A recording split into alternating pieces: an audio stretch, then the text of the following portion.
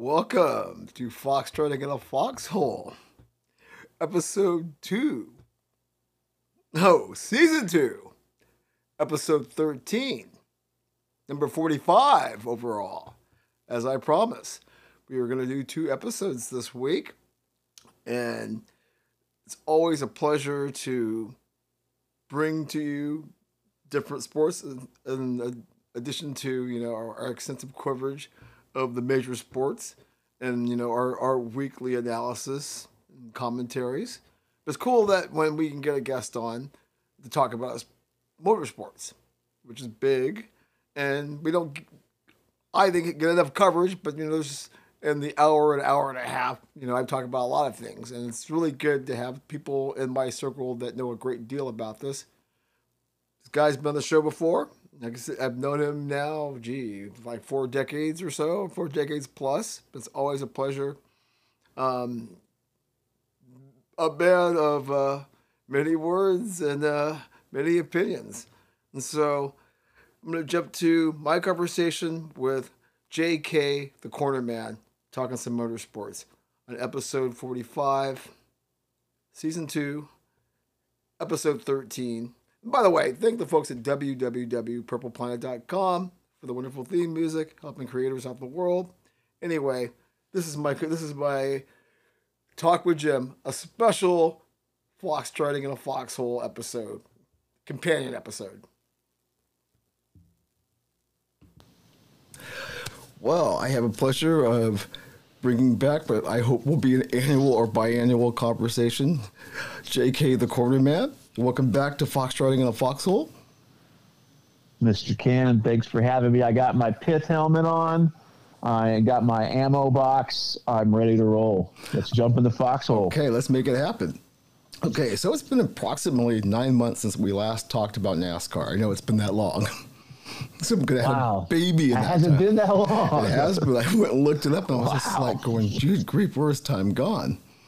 So I guess my opening question would you, from that point when we were talking to where we are right now, how do you think the series has fared in that time period? Because it has been a very tumultuous 9 months.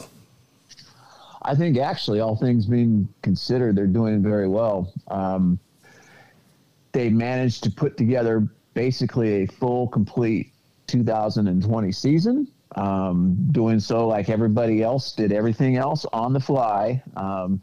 I'm sure there were a lot of people who lost a lot of money. There are a lot of people who couldn't, go to tracks and sell souvenirs. There are people couldn't be at tracks and see races. But you know what?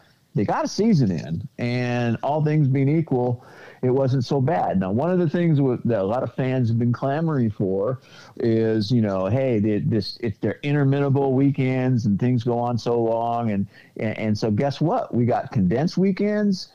Hey, no practice or qualified at all. We got the great excitement of the unknown of what was going to happen when they plunged down into turn 1 each race. And you know what? There was no calamity. It worked out. Guess what? It worked. They found a lot of things that they can do that they can implement moving forward. And of course, they won't go with no practice, no qualifying, forever. When they get a chance to do it again, they will. But they found things that moving forward are working. So I think that, and given the type of racing that we've been seeing in all 3 major national series and the types of people that are winning, 7 races into this Cup season, 7 different winners. You got winners like Michael McDowell and Christopher Bell, and in the Xfinity series, Ty Gibbs, the grandson of Joe Gibbs. I think there is momentum building back underneath the series. I think it's foolish to expect that we'd ever see that NASCAR series to have that early part of the century type of popularity that it had, but they're working that way, okay. and they're working their way upward. I feel that the series is in, for all things considered, is in a good position. Okay, because you bring up a great point. It's funny how the symmetry of great minds thinking alike, because my next point, you actually have something I want to ask about, but let's go into this first. As you mentioned, there have been 7 races so far in 2021, and there have been 7 different winners. What does that say about the current state of NASCAR? Because, a lot of these guys, we don't even know, as far as, folks that don't pay attention. Well, And conversely, when the Baltimore Ravens win a football game, I don't know who those guys are either. The general public might not know who Michael McDowell is, but Michael McDowell is actually a very accomplished racer. He raced in the open wheel in the road to Indy. Has done some open wheel racing and road racing, and then got into the world of NASCAR. And with an underfunded team, has quietly put himself together. He has made a living racing cars, and he's not a bad racer. And when he gets a chance to be on equal terms, like restrictor plate races do, like road course races do, he fares very well. And to that point, he's still hanging on inside the top 15 in points for that underfunded team. People don't know who these guys are, but they're good racers. What it says is that it's very competitive, and that there are a mix of tracks and drivers, and that make it very interesting. I think it brings the interest back more. When anybody, when you open up, the more people who have a chance to win, the more interesting it is. Well, I find it fascinating because obviously I used to follow it a lot more. So I don't conversely because of soccer and all kinds of other things that occupy my brain space now. But that said, that when I think of like McDowell and some of these other guys that when I stopped watching regularly, these guys were basically start and park guys, right? Exactly. You hit it right on the head. And that how we've been able to evolve, to see these guys, become, from evolving from start and park guys to actual being stars on the circuit is mind blowing. Because my brother Greg, who you're friends with as well, he and I were always chatting about that, just like going, "Hey, dude, I remember when this guy, Yeah, so, he was a start and parker. Well, the thing is that. And race fans are a fickle lot, and they like to complain. And as soon as they get what they want and what they were complaining about they start complaining about that. And one of the complaints has been about the charter system and where the top 35 teams are locked in for the race each week. And you know what? We have found out that 43 isn't a sacred number. We didn't need 43 cars to start a cup race. We don't need 40 cars to start a cup race. And if they have 37 or 38, great. You don't see starting parkers anymore. I mean, there's a few, and in the lower tier series, there's a few more than there are in the Cup Series. But the guys at the bottom end of the ladder, even those guys are still fighting and trying to make something happen. They're not just starting and parking to collect a check. They're trying to build organizations. And we've seen the fruits of that through an organization that won a championship that way, Furniture Row Racing, with Martin Truex Jr. Of course, Barney Visser is old and, retiring now, wanting to sell his business and close shop on his team, but that wasn't a reflection of their success. That was a reflection of his personal situation. Wow. From 1 through 35, you've got teams and drivers whose goal it is ultimately to win a championship. Now, teams and drivers 20 through 35 know they're not going to win championships that year, but they're working in that direction. Yes, there are exceptions to the rule, but I like the dynamic that we have, and that you're going to have drivers who suck. And I put that in quotes. There are always guys who are better than others, more talented, and some guys might get in the way. Better funded, some guys, stronger teams. Some guys. Yeah, some guy is out there because of his money. Well, you know what? They're all out there because of their money or their family's money. Let's not kid ourselves. So, the competition level. I watched an Xfinity Series race a few weeks ago, and from 1 through 20, there was a mix of veterans, young talent, mid-level talent, rising. You had all, and any one of them on that particular team with the car they had could win the race. There's a competitiveness and an excitement, and NASCAR will pick up some of these things they learned and maybe compact some things and shorten some things and shorten some races and some seasons. Maybe they might get back up to that popularity they had. So you bring up an interesting point, and I think that in terms of the nuts and bolts and what's actually going on, you've just given us a really good description. However, and we drilled on this last year, and I love how this conversation is folding together perfectly. But so we discussed this last year, and I would like to drill down again on this ongoing perception that NASCAR's lack of star power is causing the sport's popularity to decline. Do you agree, or do you have a take of your own on that, or disagree? I can't. I don't really, because it's like, I kind of, that reminds me, it brings me back to before NASCAR was popular, back in the days when it was, hit the bag on NASCAR back in the, really picked up steam early 90s, and Jim Rome was big on it and all that kind of stuff. And all of a sudden, NASCAR exploded and became popular. And now I kind of feel like we're sort of back down to that, NASCAR, it's just NASCAR again. There's going to be people who like racing regardless, and there are going to be those who are going to like it only when things are good for them, and there are going to be people who don't like it at all. And whether or not folks think there aren't stars in NASCAR, there are not the superstar household names because you're not playing in front of as many people. I mean, that's the byproduct of lower ratings and lower revenue and decreased butts in the stands. Your main participants aren't going to be as popular. That's what happens when you subtract. Sure. No, unfortunately. But does that make the sport better, or does it make it worse? It doesn't make it better or worse. It makes it what it is. It makes it, I think we all right now are living, what it is like to adjust and adapt to the way things are, because that's what we've been doing for the last 13 months, is adjusting and adapting to to new realities. And I, as a child or as a parent of high school athlete children's, can attest, with sports schedules that literally change by the week, we all have to adjust and adapt, and NASCAR is doing it. And if people, whether or not they like what NASCAR is doing, as the old commercial says, they can go ahead and say what they want. I can't hear them, as the cars go screaming by. So, I like that.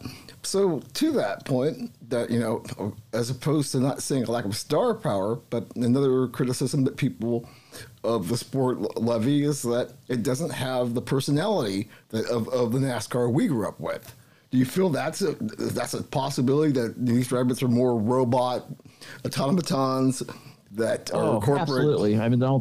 Can't argue that one bit. But that's not to say that these guys aren't characters, though. And one thing we actually get to see a lot more of the guys, a lot more of the drivers who are in the sport. We get to see a lot more of them than we did, quote unquote, back in the day. I mean, there's more access to everything, and this magical little thing called the internet. We are connected in a way that we never were before, and thank God we weren't, because I probably wouldn't be here now. That's for sure. But sure,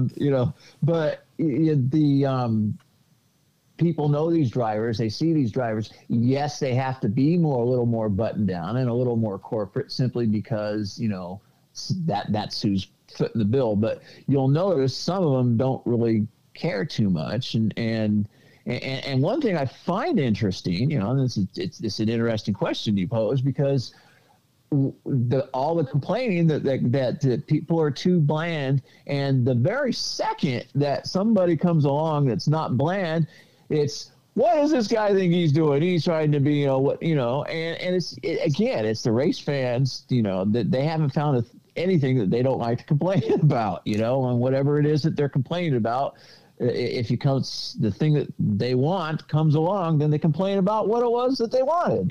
Look at Noah Gragson. People hate that guy. They bag on that guy. I love that guy. He's going to piss everybody off, and you know what? The kid can race cars. Is he the best? No, but is he pretty good? Yeah, he's pretty darn good. And, he might not be cup level, or he might never make it to cup level. He's a good Xfinity Series driver. He's entertaining. As long as he can keep a little bit of composure and not spin his car out, he's fun to watch. He makes news, and it's true. If they ain't cheering you or booing you, then you're in trouble. They gotta, you gotta do something. And Gregson, I don't know about social media stuff. I understand that he's a big social media. I don't, I have my Facebook page, but I don't, follow people or anything like that. Couldn't care less. All I worry about is what they're, all I care about is what's going on at the racetrack. And he's fast, he's on my favorite Xfinity Series team, and he's fun to watch, So, let him be colorful and let people complain about him being too colorful, because the moment he's not colorful, they're going to complain he's not colorful. So this is very true. Okay, that brings me to something else along those lines. Okay, last summer when we convened last, we talked about the Wallace incident and how it brought attention to the series for, I would say, all the wrong reasons. How has NASCAR moved beyond the social justice war? And do you detect any lingering resentment how the noose and flag controversies were handled? You know what? With him being on the Hamlin team and the Jordan thing, I think, we're at a let's move on point with that one. I don't think there's any kind of, people rather talk about how we've got, another team and, and you got some star power involved and hopefully some money and, and the twist with having a NASCAR driver as a team owner as well, and it's a good positive story. And okay. I've moved on from the Bubba Wallace thing. I think most people did. Occasionally it brings up, like when Larson won, it came up. But other than that, because I try to track everything, for the weekly podcast, and I've sensed none of that. Now that's why I was asking you, because you follow it closer. And really, why I bring it up is because, let's face it, other than the NFL, pretty much every American sport is tanking in the TV ratings department. I mean, how concerned are you, as an ardent fan of the sport, about sagging viewership? And I think it's a concern not just for NASCAR, but every sport except for the NFL, which is somehow figured out how to be bulletproof, basically. In terms of TV viewership, it's very hard for me to put this without sounding, a little trite, but I couldn't care less about the TV ratings. I really can't, because those sports are going to stay there. They're going to be there. You know what? It's not us that's going to get shortchanged. It's them that's going to get shortchanged, because their next television contract, they're going to make less money. Guess what? We're still going to be able to turn on the TV or go to the streaming device and watch the game. And while I'm sitting there tuned into whatever it is I'm watching, in this case the NASCAR race, I couldn't care less if there was 1 or 100 million other people watching. So wherever it is, whatever their ratings are, and I understand the notion that if they aren't going to be drawing viewership, then they're not going to be getting the dollars, and then that's going to hurt the sport. And what I'm saying is these sports are going to be there. As long as they're going to be running races, they're going to be there. And it's someone else's department to worry about television ratings. I don't think it's from a fan's perspective, purely from a fan's perspective. We can do all that we can to ensure that they'll never have to worry about television ratings by being fans and turning on the television and watching the race, and by going out and buying tickets. We can't worry ourselves with what other people are doing. But if we call ourselves fans and we want to go to see races and we want to support the series, I think it's our obligation to, when we get the opportunity and it's within, our personal situation, go out and go watch the race. You're going to miss out otherwise. Now, down where I am in my neck of the woods, you got to go a little bit of a spell to get to a race, but I understand, that there are those who have to go even further than I do, so I shouldn't complain. Sure. Well, the one thing I will say to counter, the negativity that I'm bringing up is that I think what will help NASCAR moving forward, and I think has helped them get past these controversies, is that it doesn't have the woke factor that some of these other sports, which is turning people away. I mean, I mean, as you said, right? They got past the noose, they got past the Confederate flag controversies, and it's not a talking point as opposed to the NBA, which is always mired in some kind of controversy with the social justice warriors. And conversely, as I've pointed out on the podcast, I mean, the numbers are so bad for the NBA, it's embarrassing, and they should really look in the mirror. That's a whole other subject. Anyway, let's move away from that and let's just talk. Let's get a sense of what do you think will be the main storylines that us novices should be looking forward to hearing about as the 2021 season progresses. As 2021 progresses in the world of NASCAR, I think probably is this the year that Denny Hamlin finally wins a championship. He's kind of become Mr. Number 2. He's up there with Mark Martin as one of the best drivers, winningest drivers to never win a championship. I won't get into my personal rooting interests on that particular one, but let's just say that when I turn on the NASCAR race, I have an anybody but Denny attitude. So let's go everybody else. Yeah, you and Greg will have a nice beverage talking about that the next time we all have a drink together because he feels the same way. Well, when the guy was in the second Cup season, he sat there on a television interview after what was then the Busch Series, I guess, or maybe it was Xfinity Series, Nationwide at that time series, chastising the Nationwide Series regulars for the way they drive because we just don't do it that way. Well, he was in his second Cup year and, who are you? And he's had that attitude ever since. And I have not gotten any greater pleasure than to watch him go into the end of 3 or 4 different NASCAR seasons, grab Bubba Wallace's noose and put it around his own neck because he has spit the bit on more than one occasion, and that is just the greatest thing. Sorry, I had to inject a little personal animus toward Denny Hamlin there. No, I hear it from my brother all the time. He kind of feels the same way. Anyway, but that being said, to be fair, I mean, given his status in the sport, I think his pursuit of the championship really is, as we wind down closer to the end of the season, is going to be, something to take a look at. Right now, he's crushing the field. Everybody, or not everybody, but it's said that, well, he hasn't won a race yet. So what? He's so far ahead of everybody else. He's in the top 5 every single race. I mean, he's going to win races, and he's going to be the guy to beat this year, I think. Okay. A couple of other there's the interesting storyline right now is, wow, will there be 16 drivers, or more than 16 drivers win races, and you look down the list of people and you say, well, this guy's going to win, that guy's going to win, that guy's going to win, that guy's going to win, so that we might get. No, don't say that. Don't automatically assume that Kevin Harvick's going to win this year. The Stewart-Haas is running like junk so far. Kyle Busch didn't win last year, so until the very end of the year. So you've got a chance. People think a great chance to exceed 16 winners, so that somebody who has won a race wouldn't actually make the chase. I don't think that's going to happen, but it's going to be a buzz. It's going to be buzzing through the garage or through the fandom. About what's going to happen.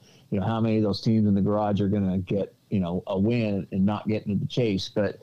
I still don't think we'll hit 16, but as we get to that point, that will be a big thing to watch. And then finally, will this be the year that Rick Hendrick gets back to the championship? It's been a while since gets a back-to-back championship. It's been a while since Jimmy Johnson won back-to-back. He won it in 2013, but he had Jeff Gordon win it back-to-back. He had Jimmy Johnson win it 5 times in a row. Is this the year? Can Chase Elliott win a back-to-back, or can William Byron or Alex Bowman or Kyle Larson win the championship? The Hendrick stable is stacked. They are back. Kyle Larson is a threat every single week. Alex Bowman is becoming a threat. He's had some bad luck. William Byron has won a race. He'll be in the chase. Yes, he's becoming a threat. I think is this the year that Rick Hendrick finally gets that back-to-back or goes back and assumes, dominance? Because I think right now people look at, even though Chase Elliott won the championship last year, I mean, he pulled the equivalent of the Hail Mary. I mean, he literally did. He had to win in order to get into that final race to be one of the championship 4. He had no other choice. He had to win. And then, of course, in that championship race, he had to win that. he had a pretty good season, but he certainly wasn't the dominant car, and he certainly wasn't somebody that you eyed as a guy. This is a real threat. He came up and won. In order to make his, I kind of think that not that it was illegitimate. He's certainly a legitimate champion, but I think people really want to see is if Hendrick is really back to being at the top of the list. They're going to have to go out and do it again. I don't think that right now there's still, I don't think they're considered the top organization, but I think they have shown so far that they very well can be there, and they're very definitely going to be a threat for that. So that's the three things to look at. Is this Denny's year? Are we going to hit more than 16 winners for the chase? And is Hendrick back on the top of the heap? Okay, I like that. Three things that I can definitely be tracking and bringing up in the podcast as we go along through the season. And then remind me of how wrong I will be. Well, actually, I'm not going to make any predictions. That's fine. So to close this segment out, let me get you in on this segment here. Then we'll go to the next segment. But obviously, we had the race at Bristol being on the dirt, and the plans to do it again in 2022. What was your take on that? Well, I hope people aren't complaining about this because, and it's not even a question of trying to get back to the roots of the sport. It's just doing different things, man. Running some now it rained on the parade, literally. Yes, and, it did. And, they didn't get all those heat races that they wanted to have but the idea is great. I think just based upon everything that I've just read and heard and seen, I just sense that we might get a better show out of it if you were at a place like Eldora, that it is an actual dirt track. But, what do I know? The fact that they're doing it, I think, is really cool. Of course, they've been running the trucks on the dirt for several years. The ARCA Series runs on the dirt. Give them a little more time and give them the flexibility to maybe to have something, to run something a little different. I think they're going to have to maybe address some different rules issues if they're going to run on dirt. They're only going to do it once a year. And hey, if you do it once a year, that's cool. I could see that happening. We finally got our wish with more than 2 road course races. We've got 5 or so on the schedule this year, 6 or something like that. So I didn't realize that. Yeah, so, mix it up. Yeah, let's mix it up. I thought it was great visibility for the sport. Yeah. When you got people like people on Get Up and Undisputed talking about it, which they normally give auto racing no love. Visibility like that, you can't complain. I think. Undisputed. Skip Bayless and Shannon Sharp. But that's my point. Is that the people, the media people. It doesn't matter who says what. I mean, if you like your deal, then it doesn't matter what people say. All righty. Well, let's take a quick break and then we'll come back with another segment.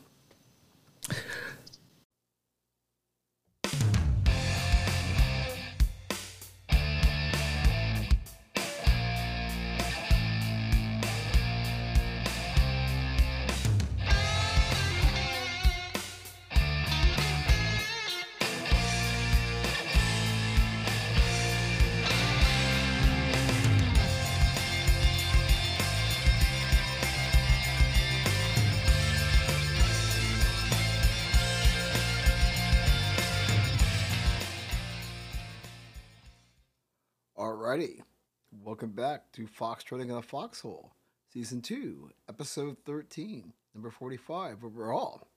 And I always forget, that I have to give a quick shout out to the people who have kindly enough to sponsor our podcast. If that's something that interests you. I don't solicit these things, but if you want to sponsor the podcast, I'm not going to say no. Big, props and ups to the folks who help with helping us out as far as providing you high fidelity content.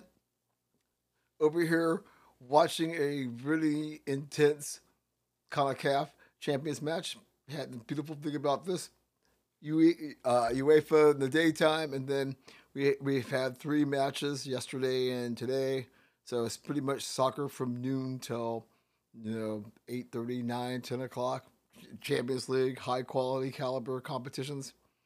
Beautiful thing if you like the beautiful game. Alrighty, well, I said, talking to our man, the corner man, is always fun. Talking to our man, the corner man. Yeah. But it's great conversation, and we're going to hop back here in a second and get some more insights from him. Good stuff.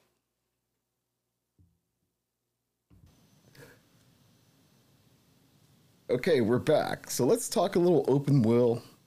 So, like myself, many of us, we've completely lost touch with what's going on in that circuit. We don't even know that it exists. So, give us an overview of what's happening in that world. Well, you want to do IndyCar? Yeah, you sure. Want to do Formula One? We'll go Formula One in the next segment. Let's do it. Let's do the Indy series. Yeah. The IndyCar, it pains my heart at times, to know, to see how far it has fallen in the ranks of becoming really nothing more than a niche sport at this point, to be honest. But it's tragic in as much as I seriously believe it's the best racing in the world. I mean, the mixture of what's going on road and street courses, the fixed, the permanent road courses, city street circuits, ovals. I'd love to see a few more ovals mixed in, but the season is relatively condensed. They start in this year it's April. We'll be starting here this month, and they end in September. So you've got you forget they exist, and they shot themselves in the foot with the split. Now they have come light years from that point, but they lost their fan base. But my suggestion is just go out there and take a look at some of the racing. If you watch the racing that goes on in IndyCar, it is the closest, other than NASCAR running into each other. But in terms of open wheel, it is so good. I can't even describe it adequately. The racing is so good. There are so many outstanding young drivers. You think back to the glory days of Andretti and Foyt and so on and so forth from back in the day, Rutherford and you name it. You run down the list of drivers from 1 through 15 right now for sure is stronger than it's ever been. Stronger than it's ever been, really. From 1 through 15, yes. I mean, you go down to you look at who's driving right now. You go, Andretti's got Colton Herta is an outstanding young talent. He is a Formula One caliber young talent. It was 21 years old, 22 years old, 21 years old, 20 years old. I mean, he's just a kid, and he is unbelievably talented. Pato O'Ward from Mexico is just hugely talented. Another guy who has capacity, the capability, the talent level of driving in Formula One day. You've got Marcus Ericsson from Formula One, who is not a superstar level talent, but he's a darn good racer. He raced 6 years in Formula One, so he can handle himself. But Romain Grosjean from Formula One is running IndyCar this year on a road and street circuit only schedule. You've got Jimmy Johnson coming over there this year, is going to bring a lot of attention. No doubt. He's going to have an anchor on him. He will be competing for last place. He will be lucky not to be last place. He will finish ahead of only those who don't finish if he finishes the race. And he is a talented NASCAR champion who is jumping over into something else and is finding that these things are hard to learn. They're hard to drive. The guys who are driving out there are tremendously talented. Renus VK, who's driving for Ed Carpenter Racing out of Holland, tremendously talented young racer. You've got Alex Palou, a Spanish driver, driving now coming up this year for Ganassi. He is a tremendously talented young driver. They just the talent level out there is tremendous, and we think of the old stars like Castor Neves and Tony Kanaan. Those guys are done. I mean, it's past. You've got Scott McLaughlin, the Supercars champion out of Australia, coming over and driving for Team Penske this year. That guy is unbelievably talented. I mean, there are some terrific young names out there, great race car drivers. You bring up a great point there, right? Because you mentioned all these. But the thing is that they're not out there long enough. Their season is too short, and they don't. The series itself doesn't make a huge effort at putting itself in front of the people. However, there's only two words that need to be said that will address that to change that around. Roger Penske. That's it. He owns the series, he owns the speedway, and he'll put this thing in motion to bring, Yeah, I've got a question about Roger here shortly. But let me get back to what I was about to ask. You named some interesting drivers that I did not know were running the Indy circuit. But I guess because, like I said, I'm completely clueless at this point. One of the things that you see over the NASCAR circuit is the offspring of a lot of the drivers we grew up with. Is that the same in this? Because, I noticed you mentioned a lot of names, but they're not names that we grew up with that circuit. It's like, and go ahead. It is. I don't know if it was at the level that we became used to seeing in NASCAR, but if you want to go back in terms of, you can go back as far as Nelson Piquet and Nelson Piquet Jr. from Formula One world, and Nelson Piquet Jr. of course is the first Formula E season champion, as a matter of fact. Rubens Barrichello's son has been doing some racing. Felipe Massa, his son, but you don't see any famous surnames on the IndyCar side of the grid so much as other than Marco Andretti, and he won't be running full time this year. He'll only be running the Indy 500. So it's not as common. There are a handful of drivers whose kids are kind of at some stage in lower ranks, but there's only one really big name surname open wheel driver that I can think of, but he's running that worldwide circuit, not the IndyCar series this year. So I'm sure we'll get to him in a little bit. That's interesting because you mentioned Mr. Penske, and obviously he's the godfather. In your opinion, what could he do to reignite interest in the sport? What would you suggest to him? What can they do to ignite interest in the sport? Interesting question. There are several things that they are working on. Okay, let's hear it. However, or the counter. The IndyCar racing is just got to get into a longer schedule. They've got to be out in front of the fans more. They have to have your season. That's number one, is start your season earlier. What can Roger Penske do to get interest going on? Give fans product. There's only 17 races and they cram it into 6 months. I understand that a promoter, you can't just make up races. Promoters have to, step up and promote races. And in order for that to happen, fans have to buy tickets. But you have to have good, compelling shows. I know I've spoken to many people who have, considered whether they're going to go to a certain race or not and decided not to.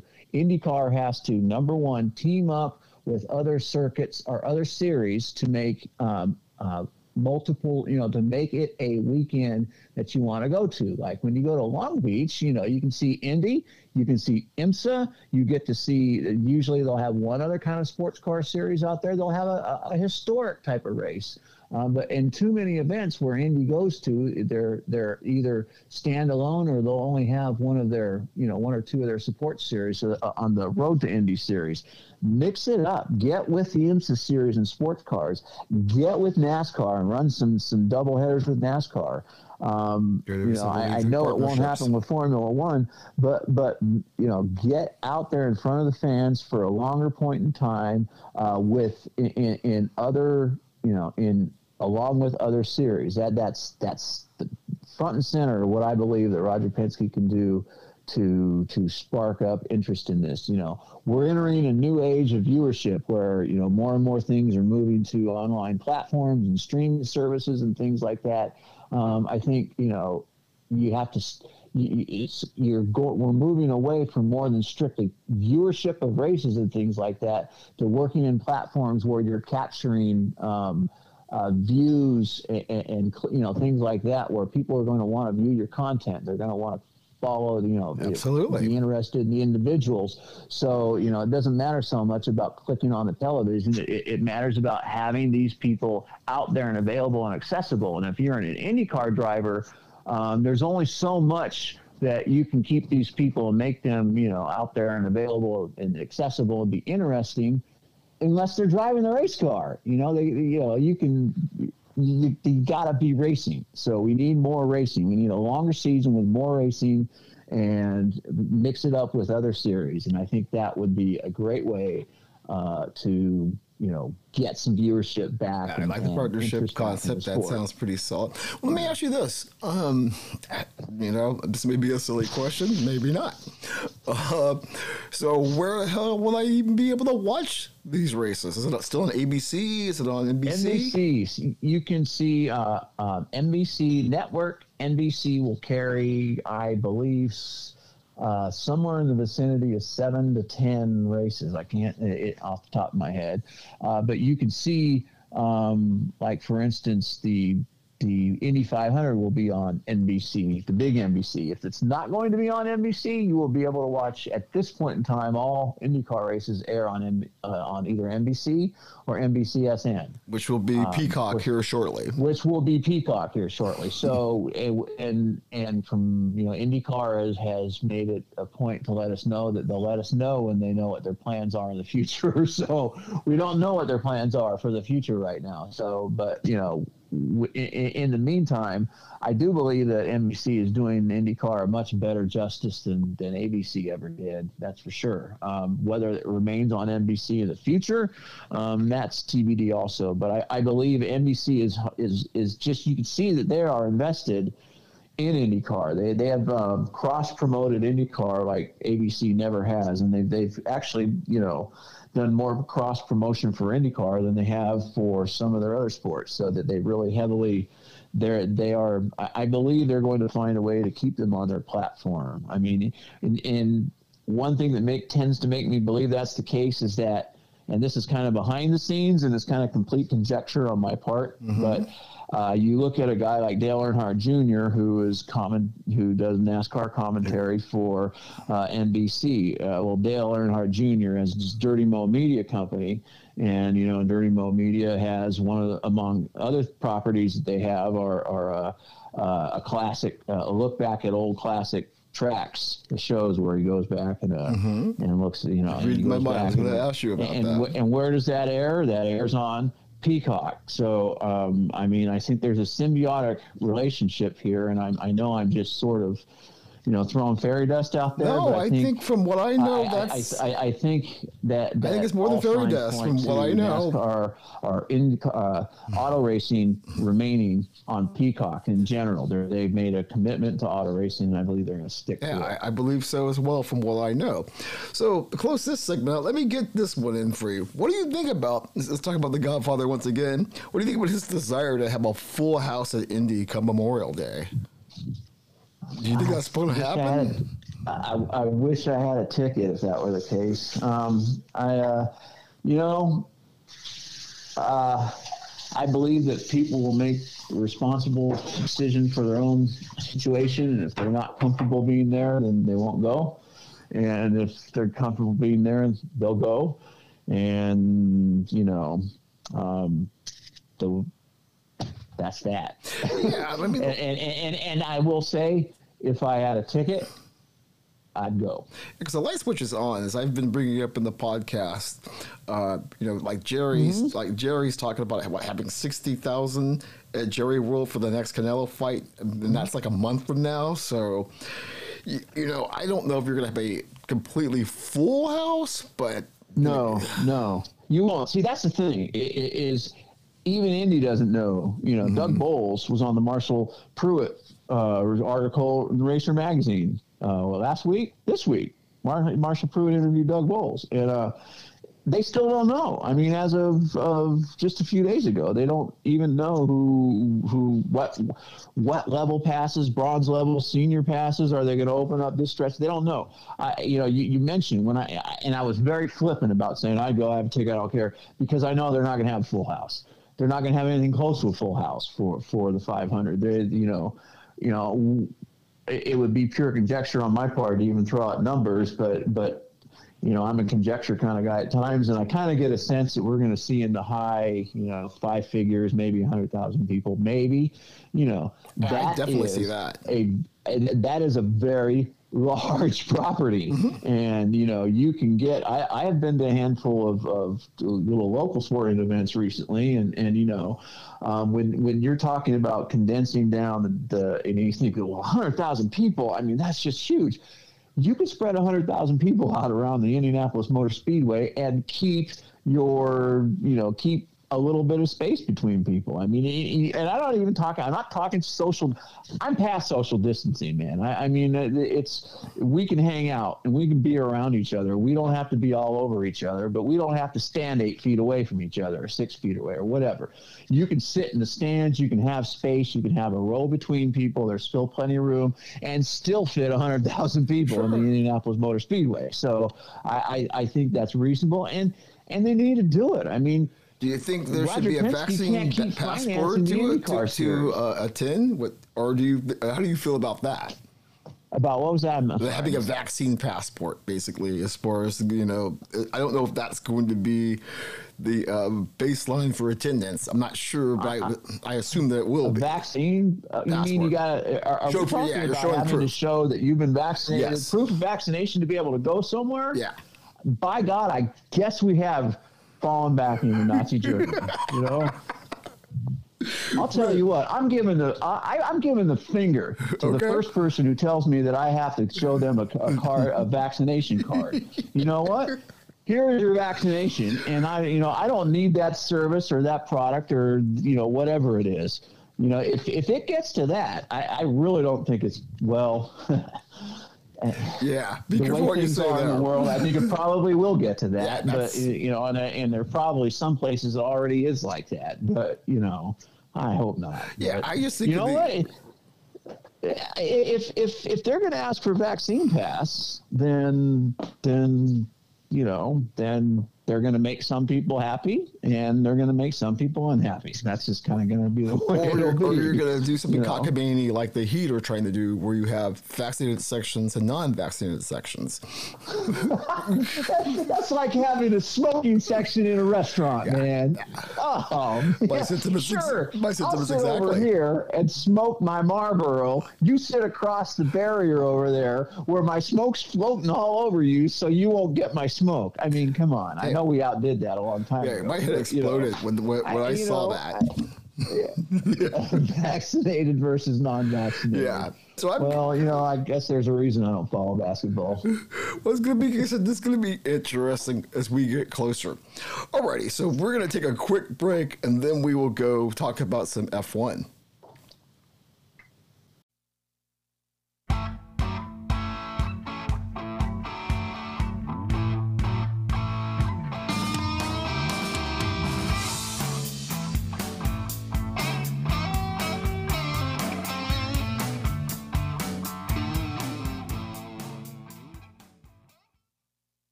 Welcome back to Foxtrotting in the Foxhole, Season 2, Episode 13, number 45 overall.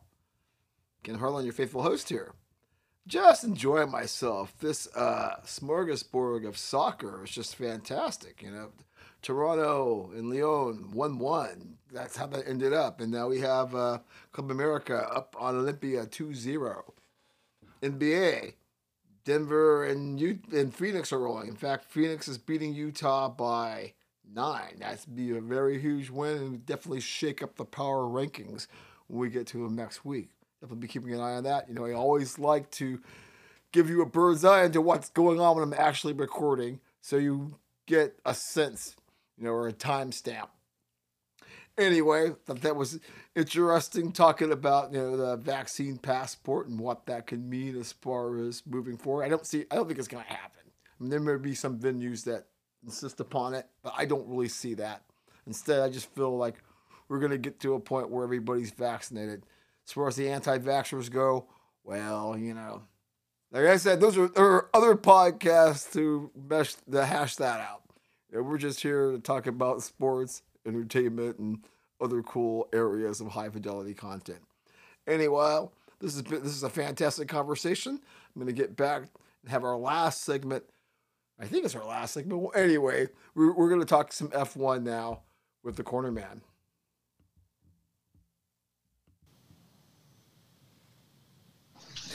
Okay, let's rock another segment here. Let's talk about some F1. And so obviously when we talk F1 for the and this is another circuit that I follow a little, but vicariously through my brother and others I know, and pretty much for us folks that are on the outside, it seems that the conversation always begins with the success of Lewis Hamilton. In your opinion, why has Lewis Hamilton been so darn successful?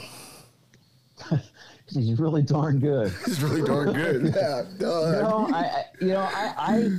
I rooted for Lewis Hamilton when he came along, and I say this because I'm prefacing my statement that I root against Lewis Hamilton now, just from a fan's perspective, not because I don't like Lewis Hamilton. I used to root for the guy, but when same guy wins over and over and over and over and over and over again, you want to start seeing, unless you're just a diehard, fan. I wasn't a diehard Lewis Hamilton fan. I like, it was cool when he won. It was like, cool, Hamilton's winning, But when now he's winning, he's won all the time, and I start rooting against him. But that doesn't, I can't not acknowledge the fact that the guy's just darn this good. Is really good. Yeah. You put him in situations where, I can't even remember. I can't remember the race last year, but where he ended up falling back to sixth, and you thought, oh, it was the race where Lance Stroll was on the pole.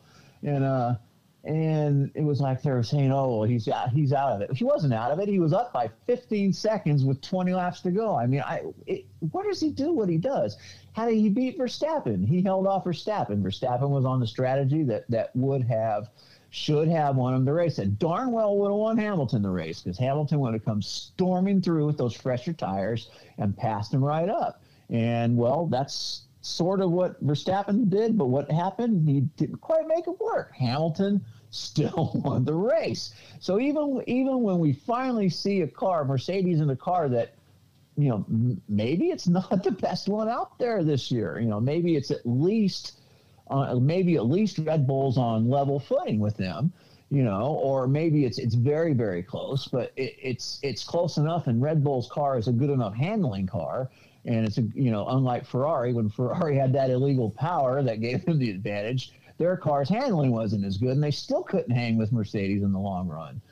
Red Bull can. It looks like, this might, this finally is it. We got the end of the Mercedes dominance. And Hamilton still won the race. I mean, it's just, it's like you almost, if it was amateur racing and you showed up and you had the same guy that was always winning, and if you came to the racetrack and you saw him pulling this thing and you just say, oh, heck with this, I'm going home. It's like you can't. How are you going to beat the guy? I think the only way that we're going to see an end to his dominance is if they put Verstappen opposite him. That's about it. Other than that, I don't. I can't. The guy's just good. I mean, yes, he's driven the best car, for the last 7 years. But so did Bottas, and he's waxed Bottas, and Rosberg raced him fairly close straight up, but Hamilton still was the better racer over the couple of years that they raced against each other head to head on the same team. He's just, there's only one Michael Jordan, what I'm saying? There's only one the best. And as far as I can see, maybe he's not the best all time, maybe, but maybe he is, but he's certainly the best right now. Okay, so outside of Hamilton, because obviously you just eloquently described his dominance and just like, hey, the guy's a badass. What else should we, as novices, let's say we're going to start following this and getting up early, and watching it alongside soccer. What else should we be looking for? Well, is this the year that Mercedes dominance ends? I mean, that's really, I mean, you know, from a fan's perspective, that's all we've wanted. All we wanted.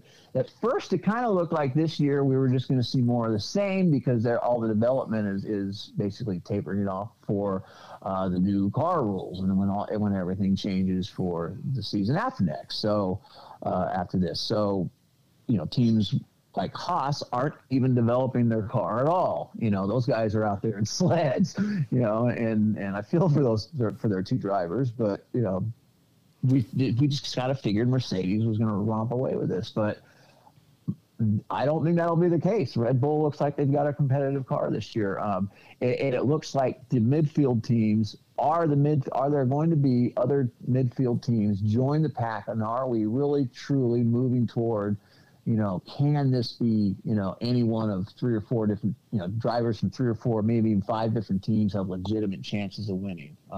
I think that's kind of more what we're going to have to look for next year when the regulations change. I think that's kind of what they're aiming for. But, you know, regulations changing. What's up with that?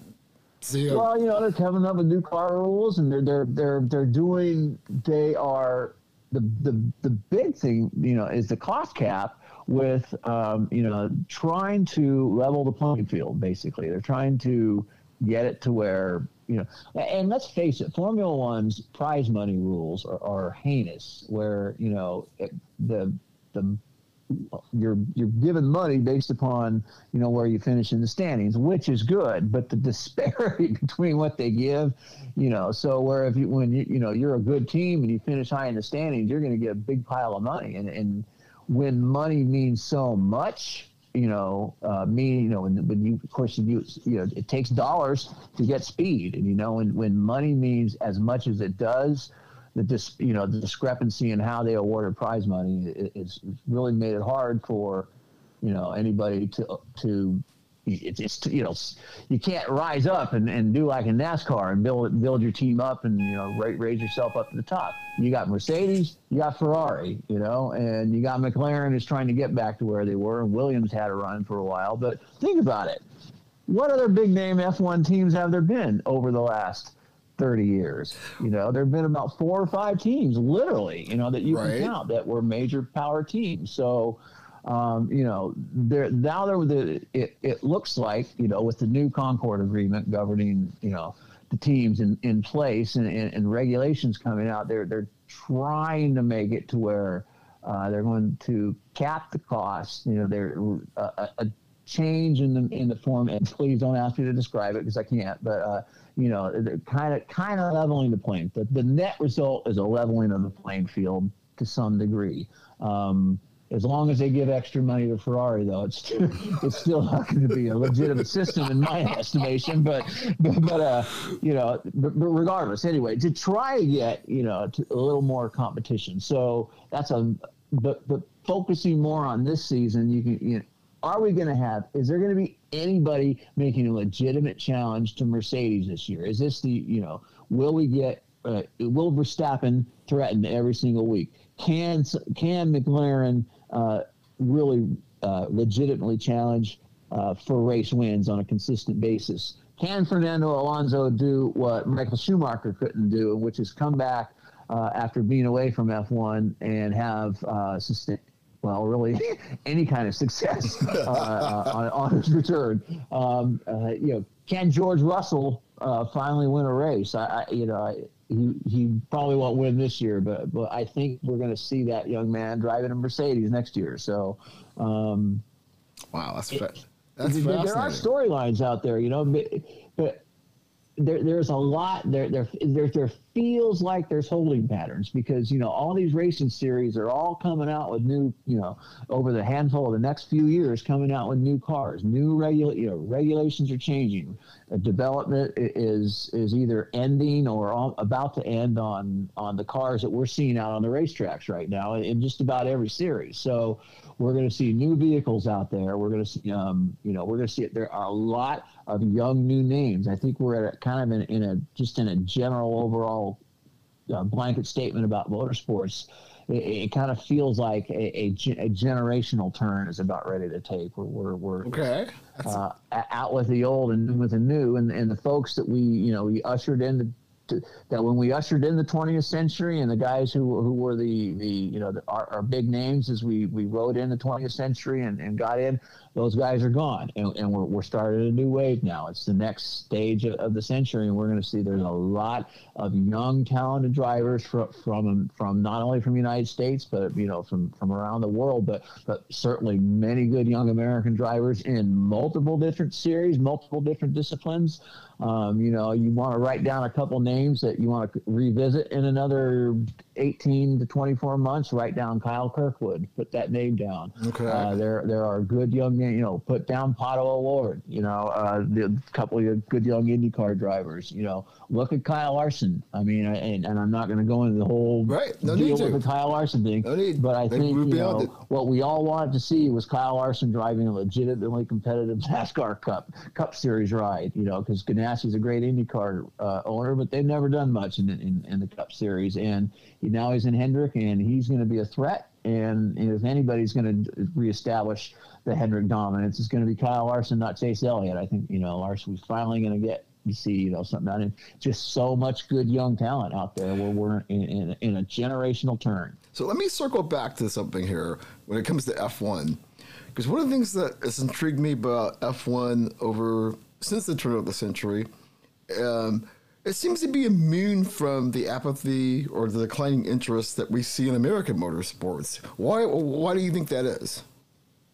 Well, when you're a world sport playing to a world audience, you've got a lot more people, a lot more eyeballs, and a lot. Your pool is a lot deeper. It's the exact same principle as when I talked about IndyCar needing to have more races. Mm-hmm. I mean, it sounds kind of trite, but you need to be in front of more eyeballs. The more you're out there, the more people watch you. Well, the wider you are around the world, the more people there are going to be, and maybe your attendance or your viewership or your what might be down 3% or whatever, but it's still about 6 times greater than what any one of these individual national series are. So F1 people are going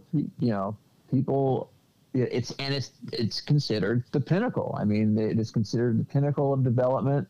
Do I think there are some major improvements they can make? And yeah, absolutely. Do I think that the crop of drivers in F1 are the best 20 best drivers in the world? Not even close. If you were to put together a list of the 20 best drivers across all disciplines in the world, you might get 3 or 4 of the current F1 drivers on that list. But they are talented drivers, and it's certainly an interesting, it's a great sport. It's an interesting sport, and it goes all over the world to, about 20 different countries. So on 5 different continents. So people are going to watch it, and, or 6 continents, man, they go to 6 continents. That's true. Don't they? Yeah. I guess I don't know. I mean, I consider myself a geography guy. I don't know if the Arabian Peninsula is part of Asia or Africa. I don't even know. I get an F. I got to wear a dunce cap, man. I'm going to the back of the crowd here, of the class. We're taking a step back to the days when we were in Mr. Grant's class. Yeah. Okay. Oh boy. I know, right? I got some legacy. No wonder I didn't learn anything. Yeah, right? Okay. I got a couple of legacy questions, and we'll get you out the door. One I gotta ask, because it's always a joke with the people that I do, my friends that are racing enthusiasts like yourself, and I gotta ask, especially it's been a tough year for the young lady, especially with Aaron Rodgers moving on with the actress and everything. What happened to Miss Patrick? It's like the Enterprise beamed her up. What went wrong there? What in terms of her racing career? Yes. Well, you got to get results, and she didn't get results, and eventually, and Danica is no different than Dale Jr. and than anybody else. That if you don't have, if somebody's got to pay the bills, and if you don't open up your own wallet and write your own check, then somebody does. And Danica's ride with GoDaddy and with her other sponsors, lasted for, as long as it lasted, and she didn't produce results, and tore up a lot of cars. They found it, yeah, tore up a lot of cars, and sometimes not her fault. And, I don't think it took Nostradamus to be able to predict that she wasn't going to have great success in NASCAR. I mean, I really, really hope that there weren't people that really actually legitimately thought she was going to be overly successful for this, and that's not to downgrade her as her driving skills. Totally. I mean, but it's for the same reason I'm saying Jimmie Johnson's going to be less successful in IndyCar than Danica was in NASCAR. I guarantee you on that. All right, folks, make note of that. And Danica won a pole. She led laps. The only time Jimmie Johnson's going to see the pole is when they're lapping him.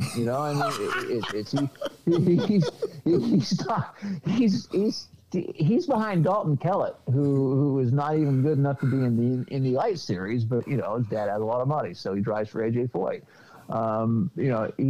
He's just not there. But Danica, she was not a great NASCAR racer, but she, brought attention and had, was able to attain because of the fact that she could bring attention. That attention equals dollars, attention equals eyeballs, equals dollars, equals a ride, and it ran out, time ran out. And that's okay, because there are other very talented young lady drivers out there who I think can prove to be, just as good, if not better. Than Probably so. Less about the marketing and more about what they can actually do on the track.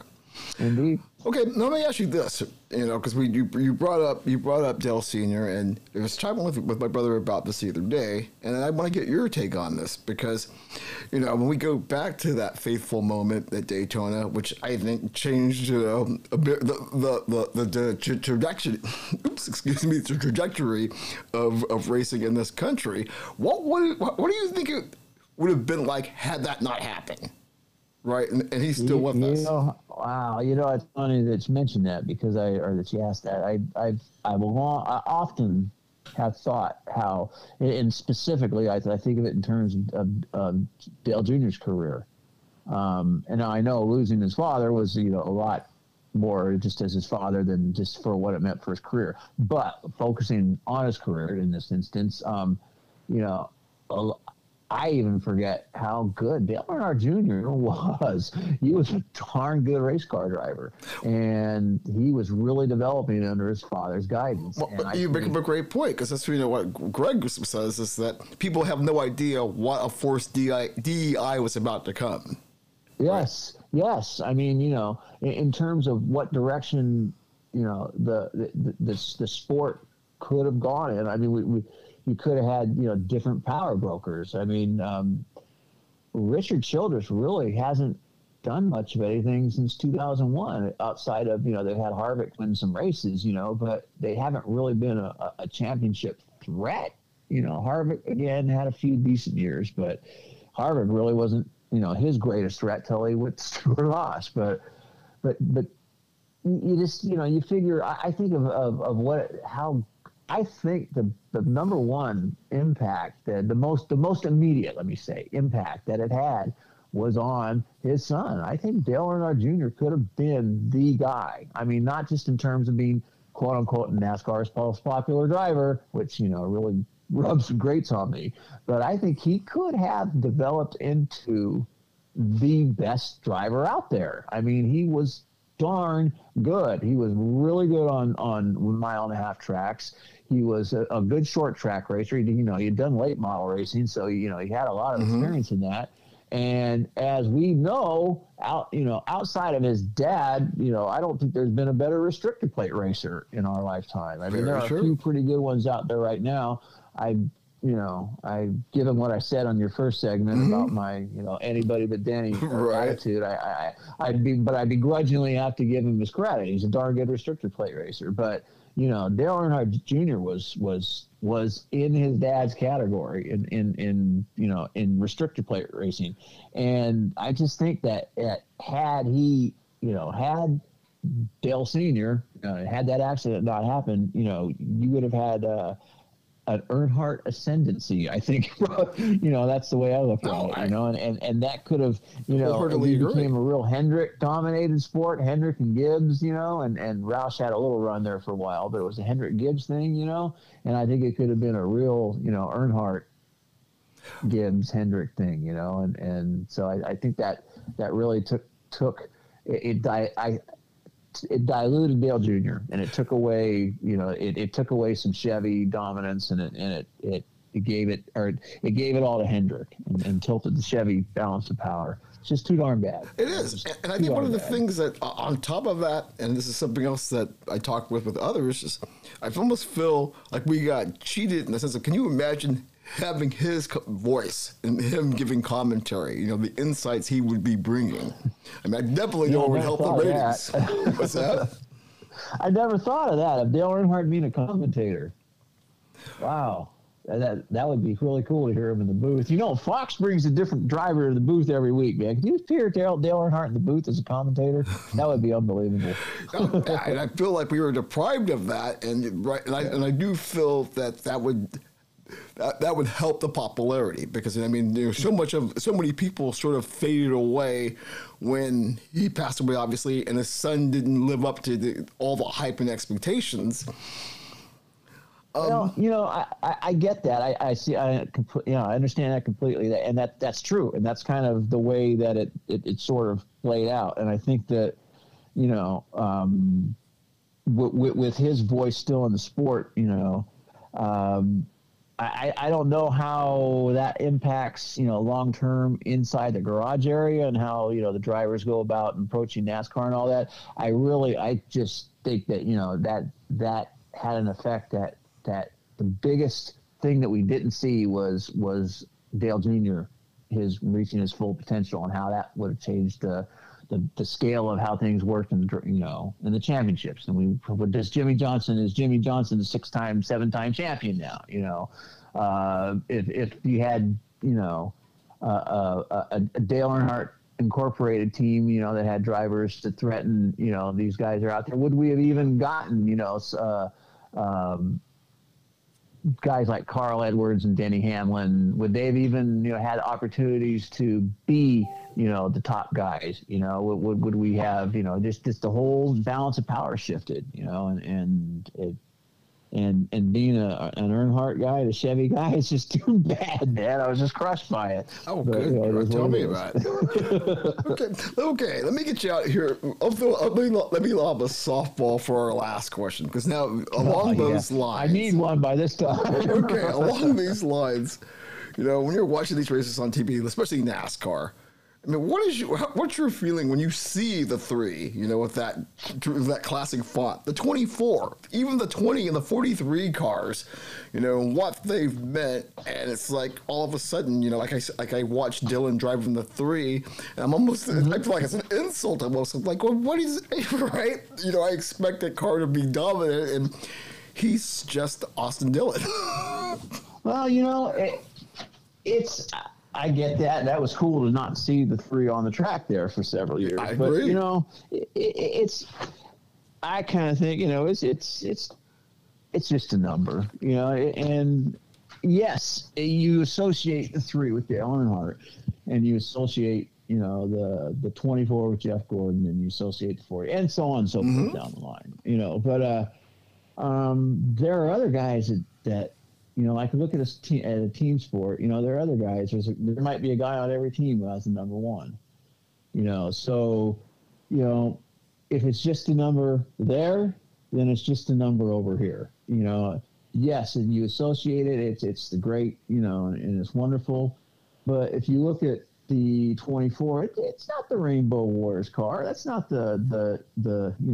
So if I truthfully, when I think about the associating the car with the driver, I see the car. Yeah, I see the number, and that's part of it. But I see Earnhardt in that black 3 or in that Wrangler car, that yellow and blue Wrangler car. Just saw that today. Sweet car, man. I love that car. Right, because the F1 drivers getting to. How can you not see that bright rainbow DuPont color on Jeff Gordon's car? So, I think the number, but as time marches on, we can hold on to the, Navy like they did for Earnhardt, especially in the case where the driver passed away, in a wreck, in a race, and where there's, when you're at a high elevated level in the sport, maybe they pull the number out for a while, but, it's just a number, because if you retire a number, every time something like this happens, eventually you're going to run out of numbers, and now look at the Yankees. A little facetious, but somehow just to my final thought on that, it kind of, and again, after a proper pause for mourning, you bring it's almost like you're honoring the number by bringing it back, regardless of how whatever the person who's using the number. And truthfully, Austin Dillon's not junk. I mean, Austin Dillon has won a NASCAR Truck Series championship. He's won a Busch or Xfinity Series championship. He's won multiple races at the Cup level. Yes, he did turn Eric Almirola to win the Daytona 500, but he's not slop. Is he Dale Earnhardt? No, exactly. But what Austin Dillon gets, and this is what the people who step into these numbers all get. They get the comparison to the superstar, the legend, and who's gonna. The only legend that I know that ever lived up to the legend, was Richard Petty, because for the classic NASCAR fans know that his dad was a classic NASCAR racer, won the first Daytona 500, was a multiple time champion, and Richard Petty came along and won 200 races and 7 championships. So, right. But what other kid came along, Would you say Ned and Del Jarrett perhaps? No. Ned Jarrett was better than Del Jarrett. Ned Jarrett was a multiple NASCAR Cup Series champion.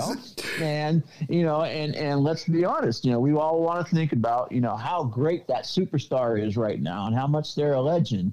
And in 10 years, it's Tim Lincecum who, I remember Tim Lincecum was the next Hall of Famer, and that guy was out of the game in 2 years, Absolutely. So you look at, Austin Dillon is not Dale Earnhardt. No, he's not, but he's a competent racer. And the mere fact that the team that has the right to put that number out on the track wants to put that number out on the track. And in some respects, it pays tribute to the legend, So you got the 24 out there. I don't want him to pull the 24. I want to see William Byron do better than Jeff Gordon. I want to see, let's see these guys. Let's see them stack up. Let's put them up against, the legends or the big names, or, set that bar high for them. Let's see them go out and chase them. And you know what that does? Makes for better racing. And then we all win. So, wow. That's well said, well put, and that's a perfect way to close this wonderful conversation. It's a pleasure chatting with you, obviously. Can't wait to be back in the 209 to actually sit and chat with you face-to-face. Hopefully that'll happen sometime later this summer. Yeah, fantastic. And we definitely will continue to have these conversations. Maybe as opposed to last year where we only talked once, maybe we'll come back in the summer and see where we're at, because I definitely enjoy this, and it's very insightful for me. Well, for a long and old friend, I will gladly take this dive into the Foxhole at any time. I know there are mortar rounds going off in the background, but, we hung it, and we hung out, and we stuck it out, and we managed to make it through. So it was awesome being here. Thank you for having me. Absolutely. Well, fantastic. Enjoy your evening with your family, and enjoy the race tomorrow. Indeed. Okay. We will talk to you soon, Jim.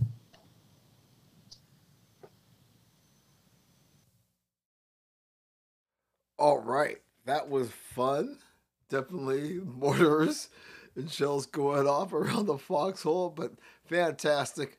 Good for the mindset that we go back to our early days in high school. Very knowledgeable. A lot of insights there. Friend of the show. Definitely will be having him back in the future. Keep an eye on all the content. A lot we accomplished here. Got 2 podcasts done today, and I'm glad to roll out content. We know this will continue. You know what the deal. Stay safe out there, people. You know, that guy on the Peloton eating the cream, clear, all that good stuff, still out there being a threat. Be safe, folks. We will see you next week with more content. Foxtrotting in the Foxhole. Peace out.